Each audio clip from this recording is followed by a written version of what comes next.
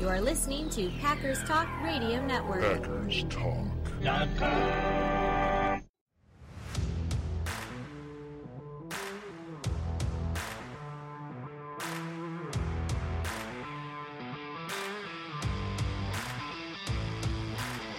You're listening to No Huddle Radio on the Packers Talk Radio Network, your home for in-depth and thoughtful Packers analysis.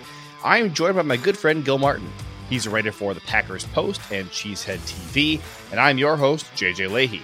We're here to talk Packers because you're all here for one thing, and that's a love for Green Bay football. Gil, have you filled out your March Madness bracket yet? Are you doing that? I have not filled out my bracket yet, but that activity will be happening sometime today. Okay. I filled out mine this morning, actually. I'm in two pools and had a lot of fun doing this one. I just don't pay a ton of attention to men's basketball. As I was going through all the, 64 games that I got to pick, I'm looking at them and I'm like, well, there's about 5 teams in here that I think I have a good handle on how they're doing this year. But March Madness is so much fun, man. And hey, so we're recording this on Wednesday. The episode is going to get posted late on Wednesday. It is the start of the new league year for the NFL.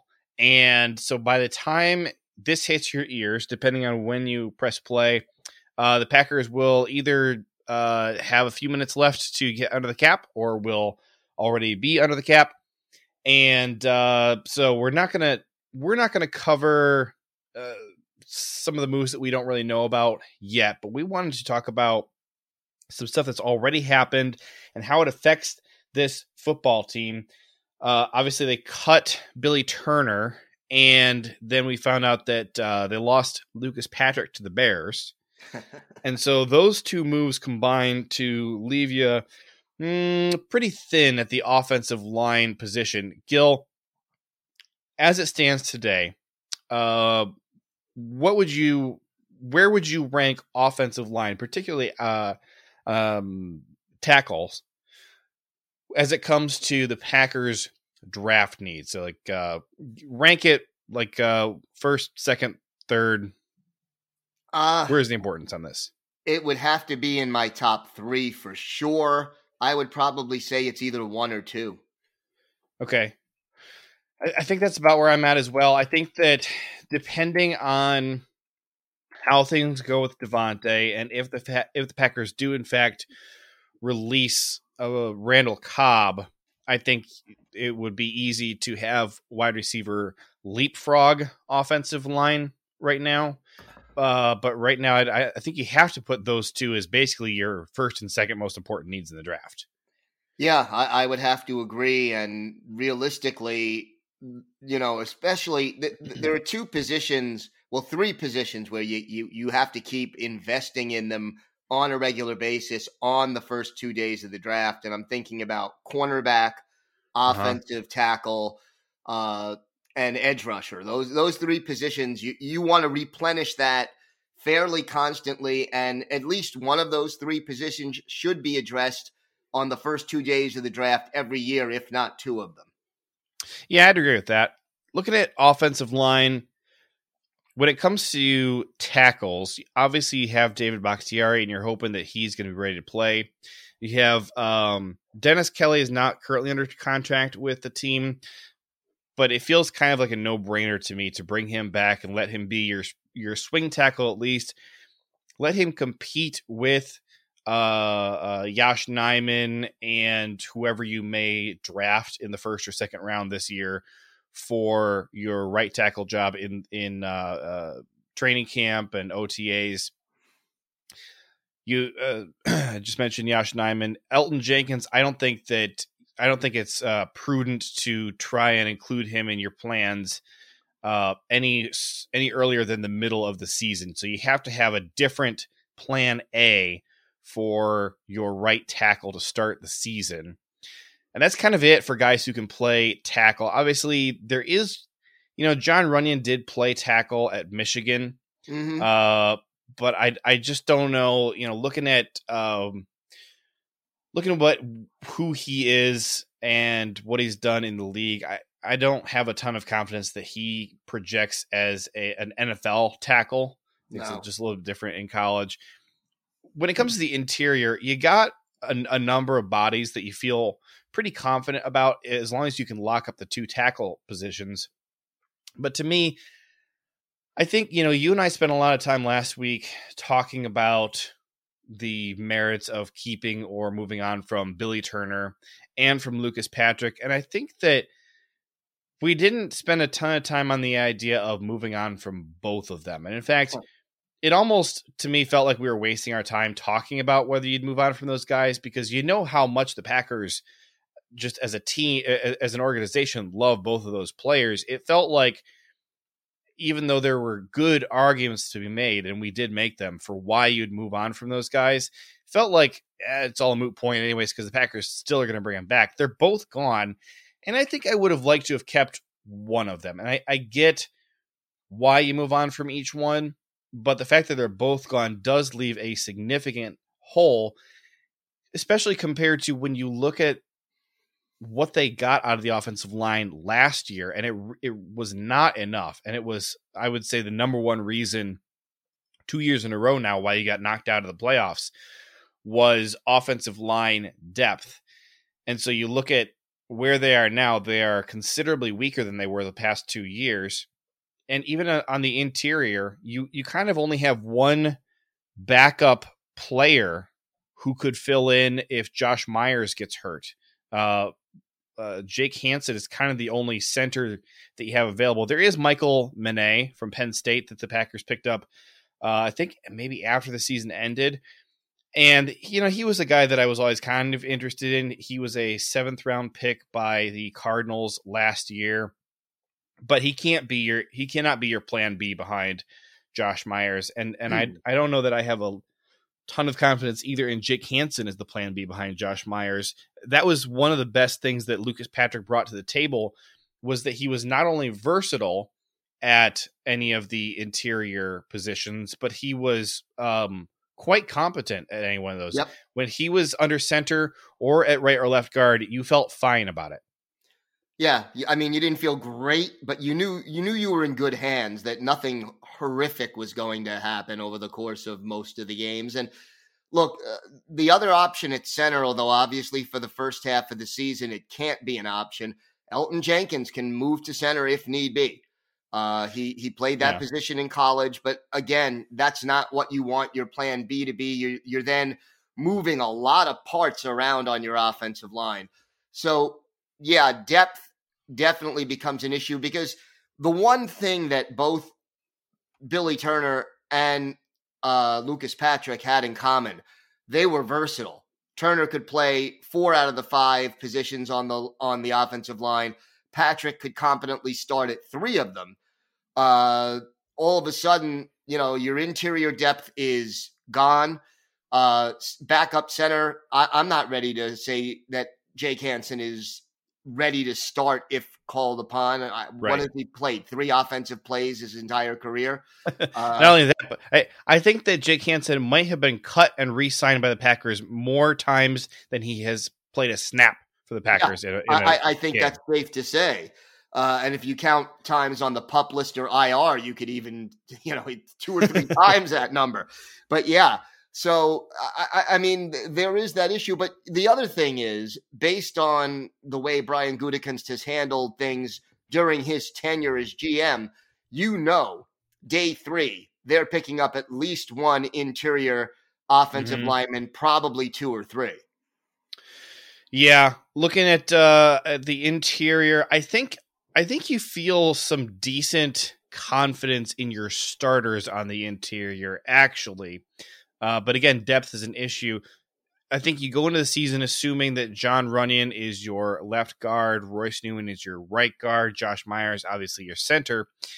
And then you got a couple depth guys that you don't feel awesome about. But I guess I will point out there's 2 players on the interior that Packers.com actually lists as a tackle and a guard.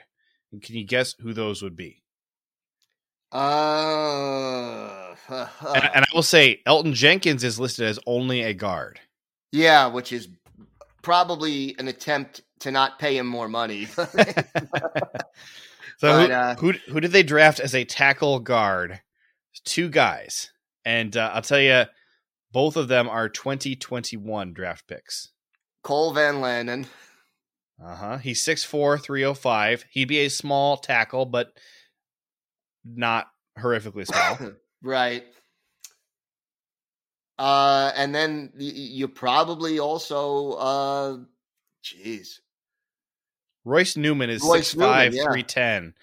So he played tackle for Ole Miss, and he's still listed as tackle and guard. Now, I don't feel awesome about moving either one of those guys to tackle, but it's interesting that the Packers, at least on their official roster, consider those guys as swing players. Right. And you know what? At the end of the day, who am I to tell the Packers how to run their team?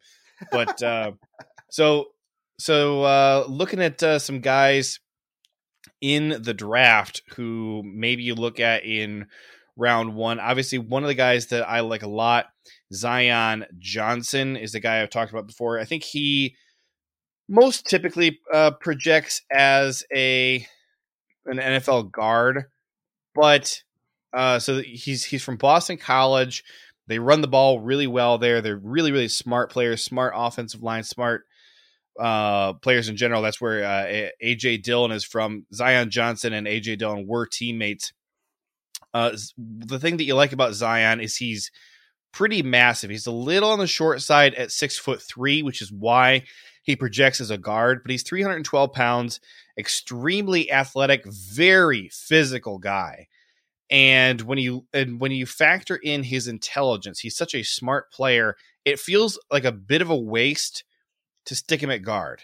You kind of want, I'm just saying, you want your smartest offensive lineman at center and tackle. Yeah. Just because the intelligence of guards, that's all. So I think that's generally how you would describe the guard position. Typically, not that they're dumb guys, but just that that position does not require the freak intelligence that you are demanding of your tackles and centers. That it's more just about a guy with the size, right. And the immovable mass is what you want at guard. But at Boston College, they did do a lot of zone running, which the Packers really like to do. I think that he is a fantastic fit, really tough, just hard to move, got just a ton of athleticism and quickness. He moves laterally really well.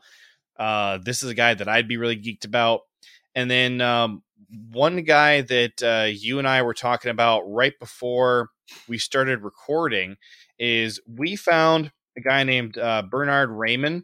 Mm-hmm. He's an offensive tackle from Central Michigan, which is, fun fact, that's where my brother goes to school. I debated, should I call up my brother and say, hey, go find Bernhard and interview him for No Huddle Radio. So Bernhard obviously plays for a really small school, but the couple of the draft analysis that I have read about him do tend to project him as a starting left tackle in the NFL. And the scheme tendencies that they lean into at CMU and that he is projected to be a good fit for is that really wide zone heavy rushing attack, which is like exactly what you're getting in the Matt LaFleur offense or the Kyle Shanahan offense. My biggest concern with him is the competition he played against in college, but he's kind of got all the tools. This is a guy that I would be really interested to see, how he does, like at his pro day, that kind of stuff. I did not watch him at the combine, but this is a guy who maybe you look at, he might fall to the second round, maybe. And maybe this is an option for you at right tackle. Yeah, I mean, my concerns, first of all, what I like about him, you talk about the size. He's also a wrestler, so he's got sort of that experience. Mm-hmm. that I think could be a plus, playing offensive line. My biggest concern, as you said, is the jump from, playing in the MAC conference to playing in the NFL, which is a big jump.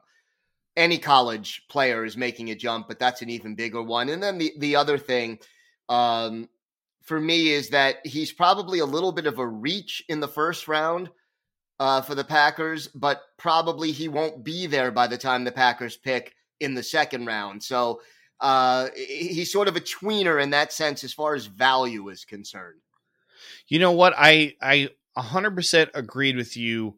And then I went and looked up on NFLmockdraftdatabase.com where he's being projected, just because I was curious, because similarly, like, I hadn't even heard of the guy.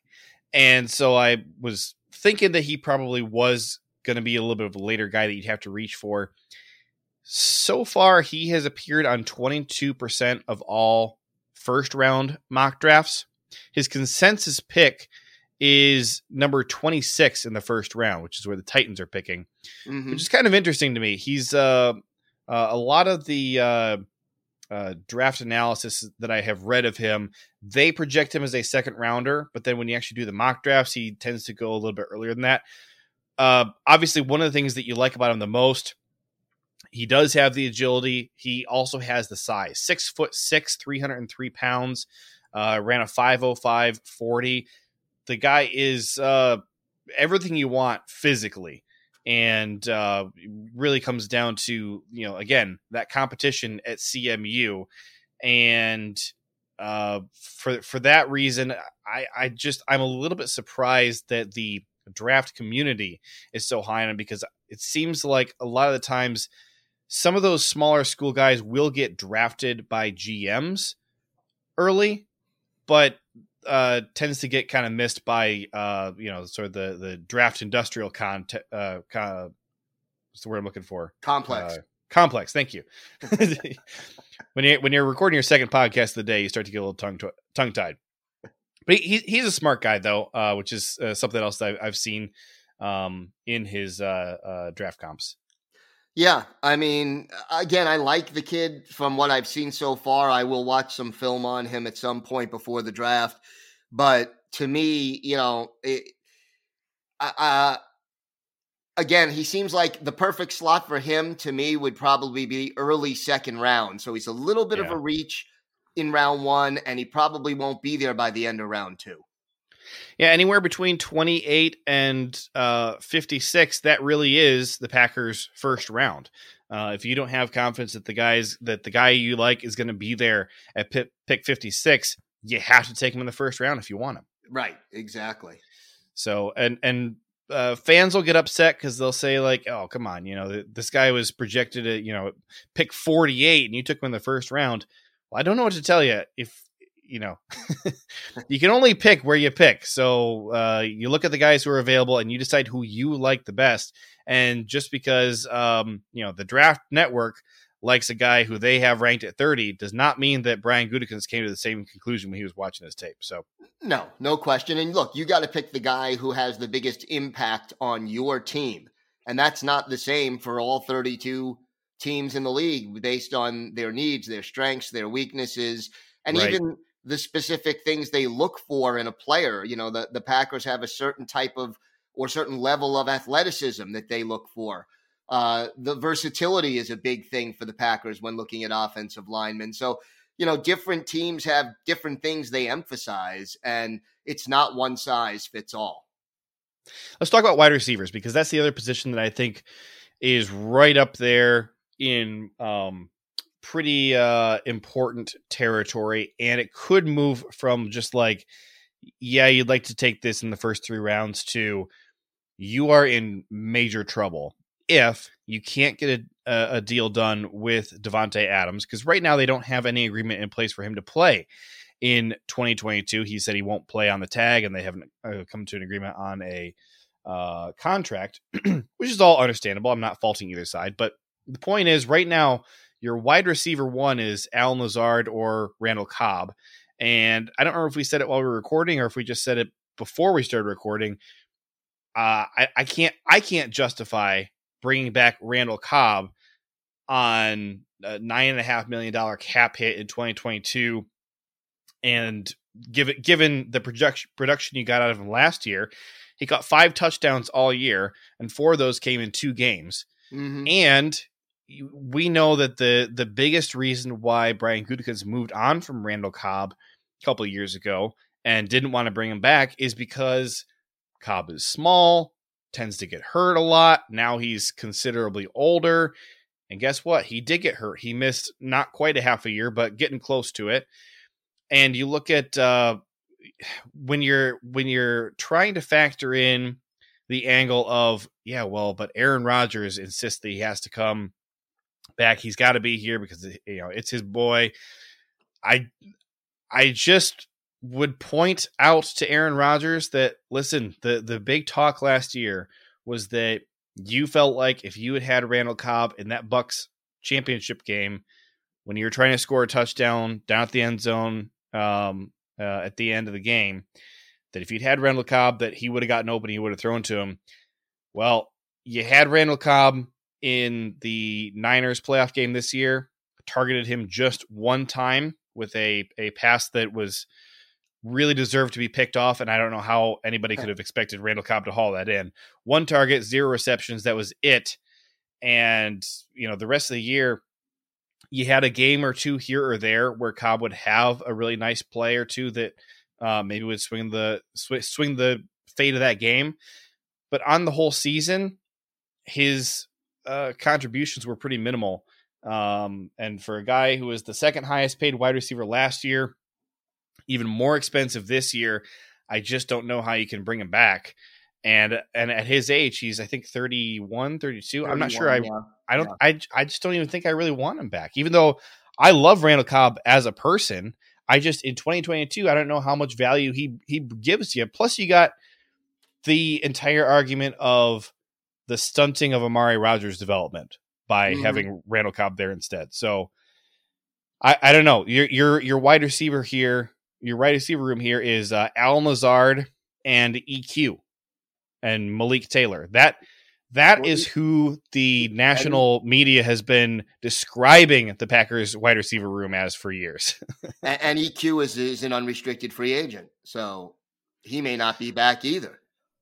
So if you got Davante back, I think you're expecting to lose MVS to free agency. Maybe they could bring him back, but with the rumors of how much teams are going to be willing to offer him, I don't think the Packers can or should match that. No, not even close. If you're talking $10 million a year, good luck. You need help at wide receiver. That's the bottom line. I think the last couple of years I've been okay with not taking a first round wide receiver. This year, I think it's definitely a serious concern. And if you can't come to an agreement with Davante before the draft, all of a sudden you are in panic territory. Yeah, if you don't have Davante, now the caveat to that is that if you end up deciding before the draft, okay, we'll trade Davante Adams, maybe you get a player or a wide receiver back as part of the deal in addition to a draft pick, and that could change the equation going into the draft. But if you haven't traded him or signed him yet, and you have that uncertainty hanging over your head, you have to address it right away. And even if Davante is coming back, the depth at this position is not great enough, and more talent and depth is needed. I agree with you. Randall Cobb either shouldn't be back or they'll cut him and sign him for something closer to the veterans minimum. If Aaron Rodgers wanted Randall Cobb back that badly, he could have taken a few less dollars and said, hey, keep Randall Cobb. I want to make sure he's taken care of. Mm-hmm. He didn't do that. So, I like Cobb as a person also. I love his place in Packers history. But right now, at best, he's a 4th receiver on a good team with decent receivers. And $9 million is just way too much to pay for a 4th receiver.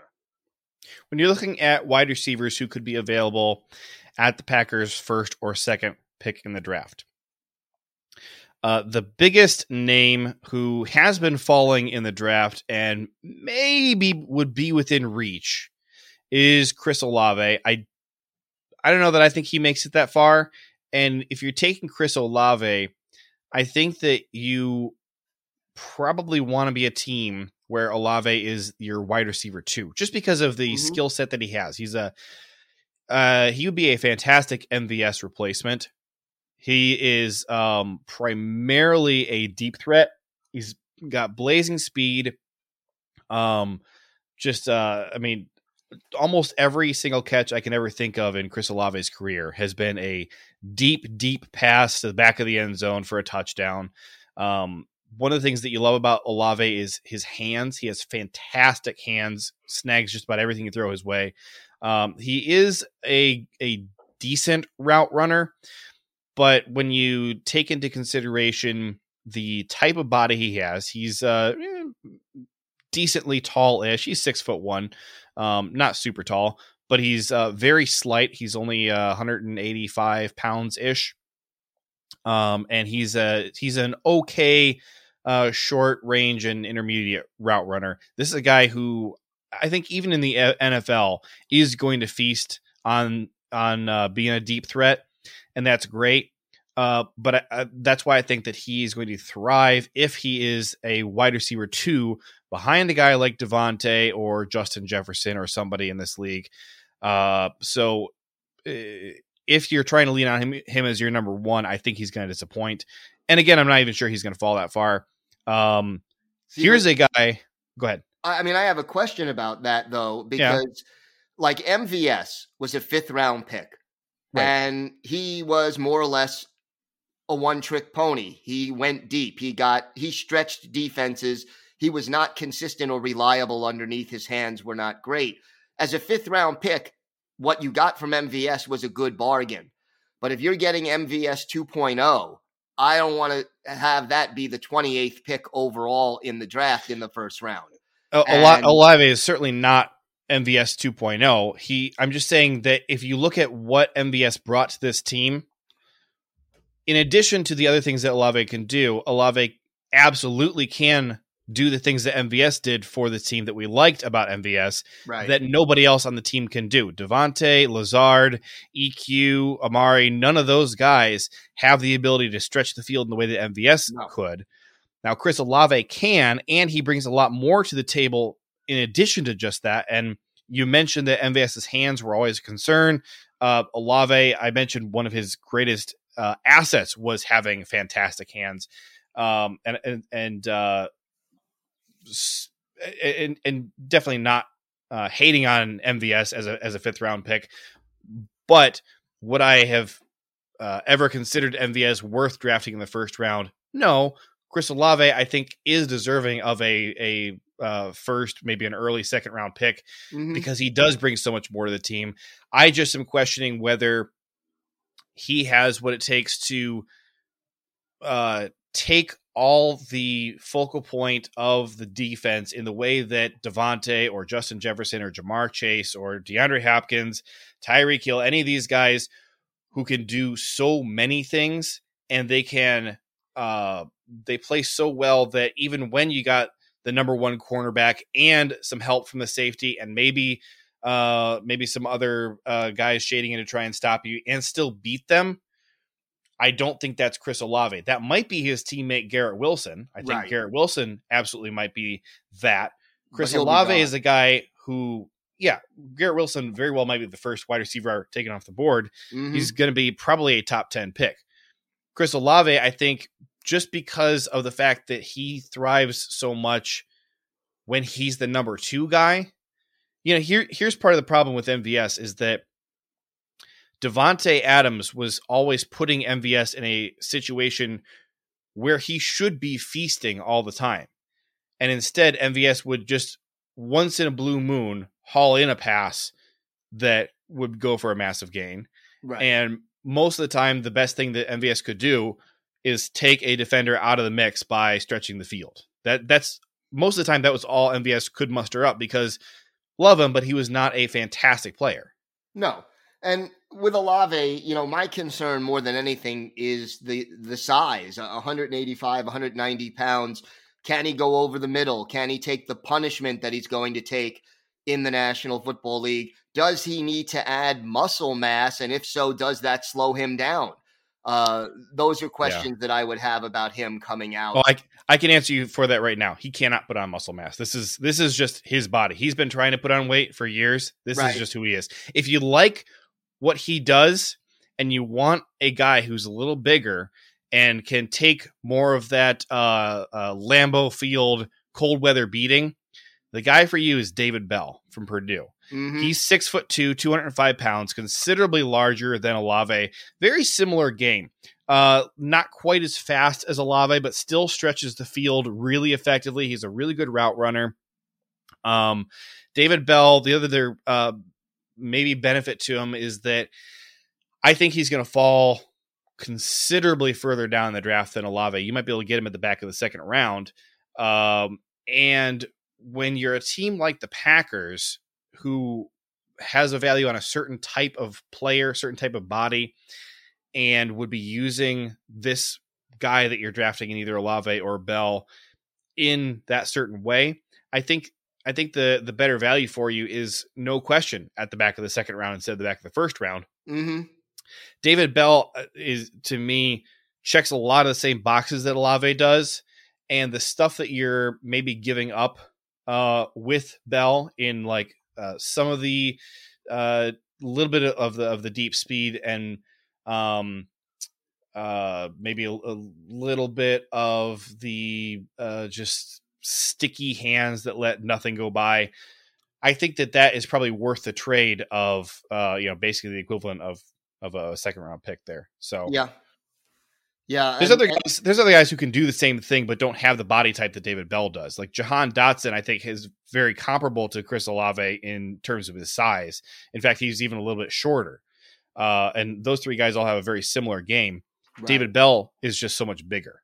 Mm-hmm. And the Packers do tend to prefer bigger receivers. If you want to look at big receivers, one guy who is just shooting up the draft boards, Treylon Burks from Arkansas.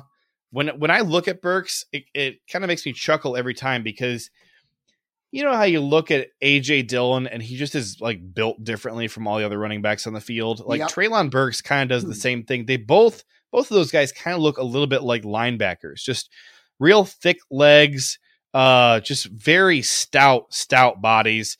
Treylon Burks is 225 pounds, 6'3", but he looks a lot heavier because of how much muscle he has.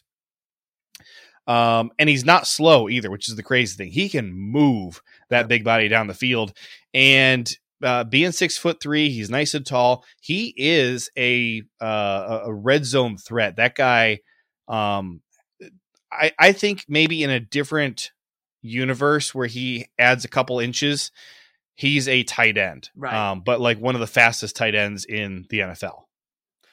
Yeah, that would be. I mean, he probably would need to put on another 10 pounds or so, and keep maybe and 2 inches at least. Yeah. But I mean, he's got a totally different set of measurables. He might be an improvement over Allen Lazard, the way you're describing him with his size and his speed. So, but yeah, I mean, there's a lot. The good thing about this draft, it is a very deep draft at receiver.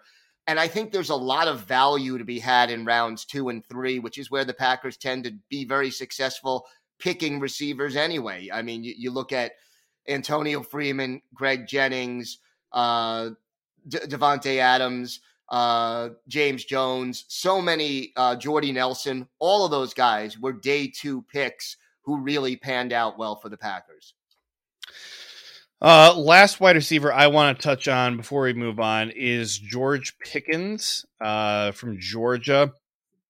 And one of the concerns that you have with him is his injury. He did have, what was it? I think he tore his ACL. Yeah, tore ACL and missed a lot of the 2021 season. The other negative, before we get into any of the positives on him, is that there have been some quotes from coaches that are a little bit concerning that what was the one? I don't think they called him lazy, But he's had a little bit of like off the field issues in the past. It's been a little while. All right, so here's the quote I was looking for. Definitely a lot of red flags with Pickens. ACL injury, never put up fantastic stats while he was in college, partly due to missing time. He's a bit thin and wiry, so future injuries are a concern. And his run blocking in college was mediocre. Then there was this quote. Has a number of off-the-field issues. He was suspended for violating team rules and has been ejected for punching another player. He has been called undisciplined by his own head coach. This will likely scare a number of NFL teams off. So, I do want to address the punching thing. Just say, Jair punched a tight end in the throat, and we still love Jair. So, if you're a little bit chippy and you get upset in some moments, I don't know that I hate that. I think that I want the coaches to kind of work with you on that so you don't get ejected, so that you're not hurting the team that way. But Pickens is a guy that I just can't get enough of him. One of the things that made me first start looking at him is that he's kind of like begging the Packers to draft him, kind of the way Amari Rodgers did. Keeps saying, yeah, I want to go to the Packers. I'd love to play with Aaron Rodgers. And the other thing, you have the injury concerns with him where he missed a lot of the 2021 season. Well, when he came back, he was the same player he had been pre-injury, which you love to see. That is true. Pickens makes just absurd catches. If you look at his highlight reels, which I try not to look at highlight reels when I'm scouting players, but like with Pickens, some of his catches are so ridiculous. He makes these diving catches. He wins a lot of 50-50 balls, makes all these tough, toe tap, dragging out of bounds catches. One of his craziest catches, he basically like does a flip in the air and brings the ball down with like half of his hand, like just cradled against like the inside of his forearm. Just absurd plays. I love the effort that he puts in on the field. Just 100% every single snap, never takes a play off. You mentioned while we were paused a minute ago that you had a concern about his blocking, which I 100% get. But also we had Matt LaFleur talking to us just a couple weeks ago at the Combine saying, blocking is like all about attitude and like a want to. Like we can teach blocking, but you have to want to block and you have to be willing to do it. And I just look at what Pickens does everywhere else in his game and the way he puts his body in the line, the selfless play that he has. I think you get him in a scheme in Green Bay where blocking is valued and really preached by the coaches. On paper, it feels to me like you can make it work with Pickens. I would hope so. If attitude is sort of a problem off the field, and you talked about Jair Alexander punched a tight end in the throat one time. For some reason, and this is going to sound ridiculous, maybe, but I don't mind it on a defensive player as much as I would mind it on an offensive player. It's a sort of a different attitude. And I think I want my defensive players to be a little more aggressive in that respect. Makes sense to me. I don't know necessarily why you wouldn't like it as much on offense, but I guess I haven't thought about that before. I do have there's a couple things that come to mind where we've seen some of the Packers offensive players getting into it. Devontae definitely gets an attitude sometimes with players. We've seen him get in guys' faces. He's been flagged for that before. And I think about some of the offensive linemen that we've had get in tussles, especially, with one single notable player for the Rams. We've had Lucas Patrick and Elton Jenkins. Both were getting in it with him, getting lippy, getting him all worked up to the point where he starts trying to choke the life out of him and still doesn't get flagged, whatever. We've seen Aaron Rodgers get into it with guys here or there as well. Usually with a wink and a nod, but yes, we've seen it. Unless their name is Ndamukong Suh, then there's not so much winking. No, and I think that's more on Suh than it is on anybody else because he's the common denominator in a lot of those feuds. But yes.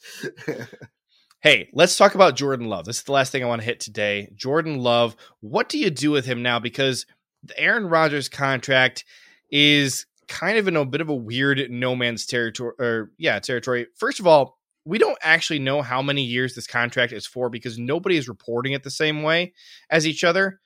We had originally heard it was 4 years, $200 million. And then Pat McAfee's coming out and he's saying, hey, Aaron Rodgers texted me and said that's not true. Aaron Rodgers then takes to Twitter and says, hey, just so you know, that number is not correct. And then the numbers come out and it kind of feels like that is correct after all. But then people are looking at it and they're saying, man, the structure of this is weird because you for sure have him for 2022, 2023, and 2024. And after that, it's real murky. And are the final 2 years on this new extension, are they real years? Are they just void years that you could like unvoid? We're not really sure. But the one thing that I think is most affected by this is Jordan Love's future, because if Aaron Rodgers is here for 3 years, that still plays out the entirety of Love's rookie deal. Mm-hmm. And I'm fine with keeping him as a backup from the Packers' perspective. In 2019, when the Packers picked Rashawn Gary, I really wanted them to draft Dwayne Haskins with their first pick at 12. And not as the Aaron Rodgers replacement, but he had to think back to where we were. This was at the conclusion of the 2018 season. So we'd just gone the entire 2017 season watching Brett Hundley play. And then in 2018, Rodgers missed, I think he missed enough of 2 games in that season that we saw a substantial amount of DeShone Kizer. I think that was just week 1 and week 17 are the games where we were watching DeShone Kizer. And it was just pathetic, miserable quarterback play. And I just wanted them to have a competent backup so badly that I was willing to burn a first or second round pick on it. And I think looking back, I was like way too desperate. Like you can't burn a number 12 overall pick on a backup quarterback. But the idea of keeping Jordan Love around to continue to back up Aaron Rodgers is fine with me from the Packers' perspective.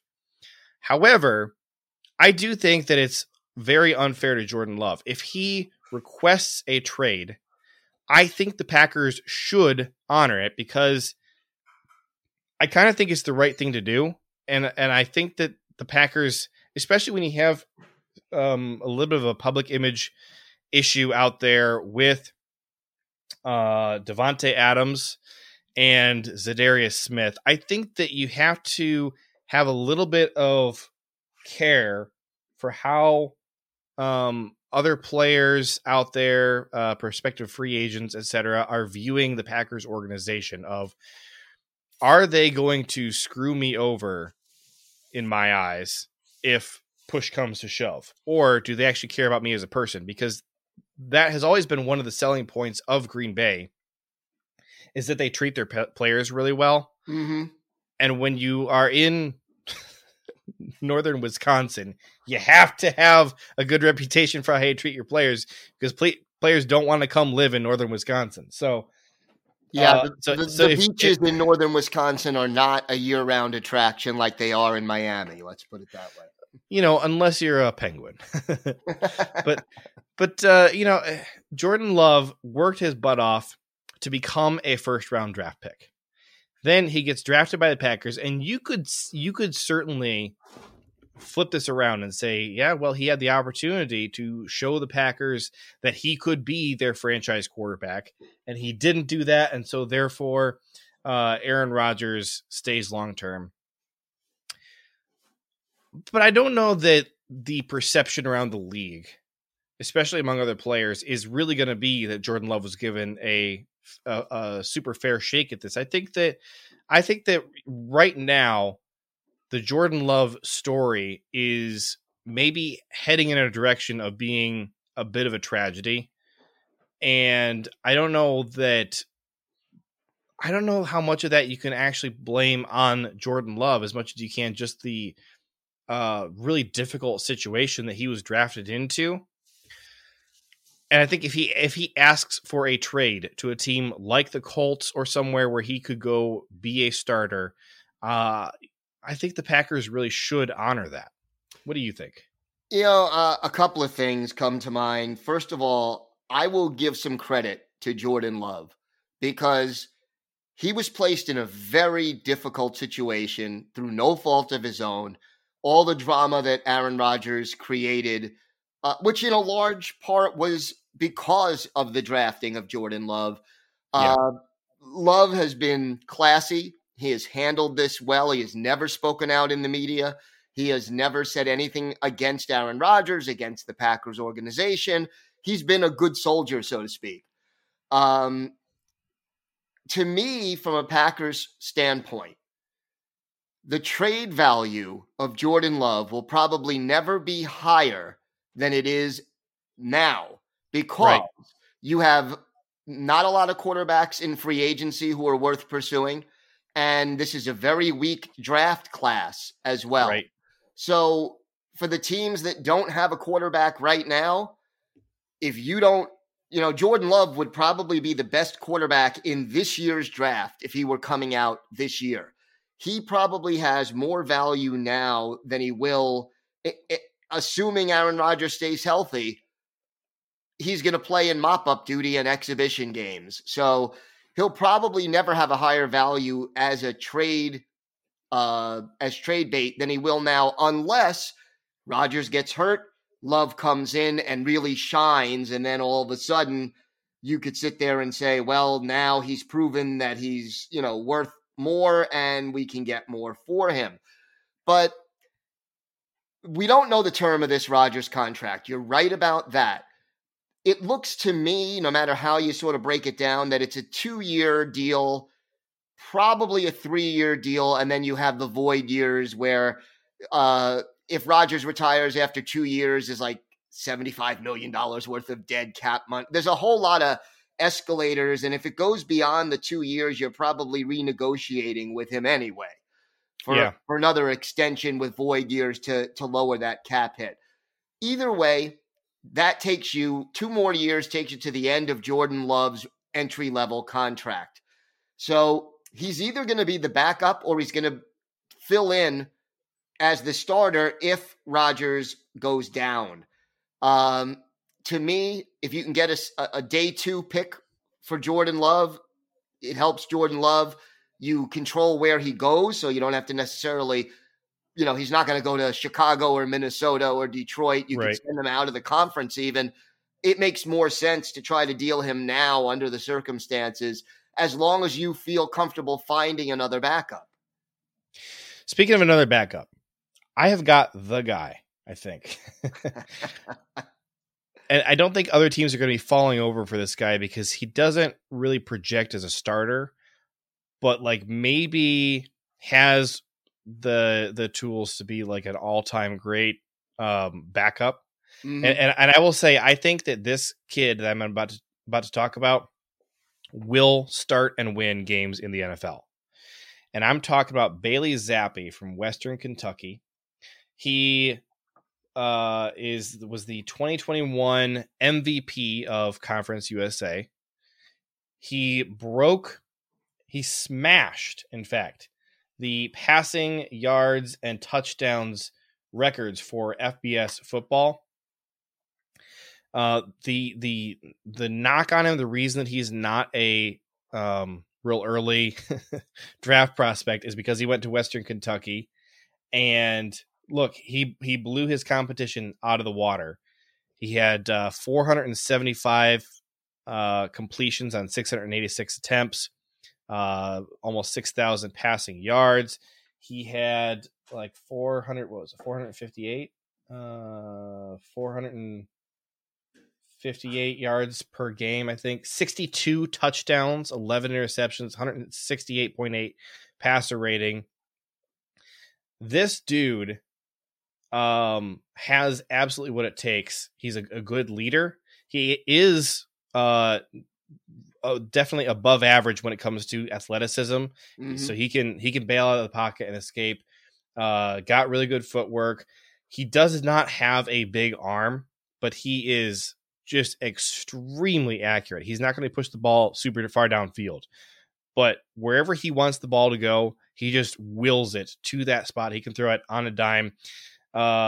His deep ball is okay. It doesn't, and it's still accurate when he throws deep, but it doesn't have that zip and that speed to get down there, which is an issue. It's a very catchable deep ball, but those kind of slow, really catchable deep balls are also catchable for defenders. Right. So that's an issue. But Bailey Zappi on NFL mockdraftdatabase.com, he's projected as a 4th round pick. Mm-hmm. The consensus is the 133rd pick, which is in the 4th round, I think late 4th round.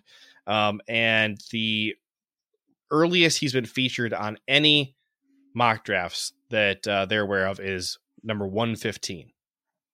Okay. So this is the guy for me. You maybe I think if he's there in the 5th round, if he falls down to the 5th round, take him and get what you can for Jordan Love, because Jordan Love deserves a shot somewhere else.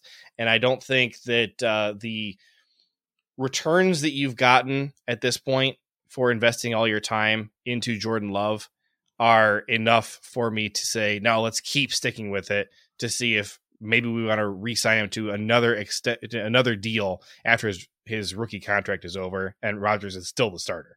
Yeah, no, I agree with you. My big concern with Zappi is his size. He's only 6 feet tall. Russell Wilson. He's 6'1". He's 6'1". Well, okay.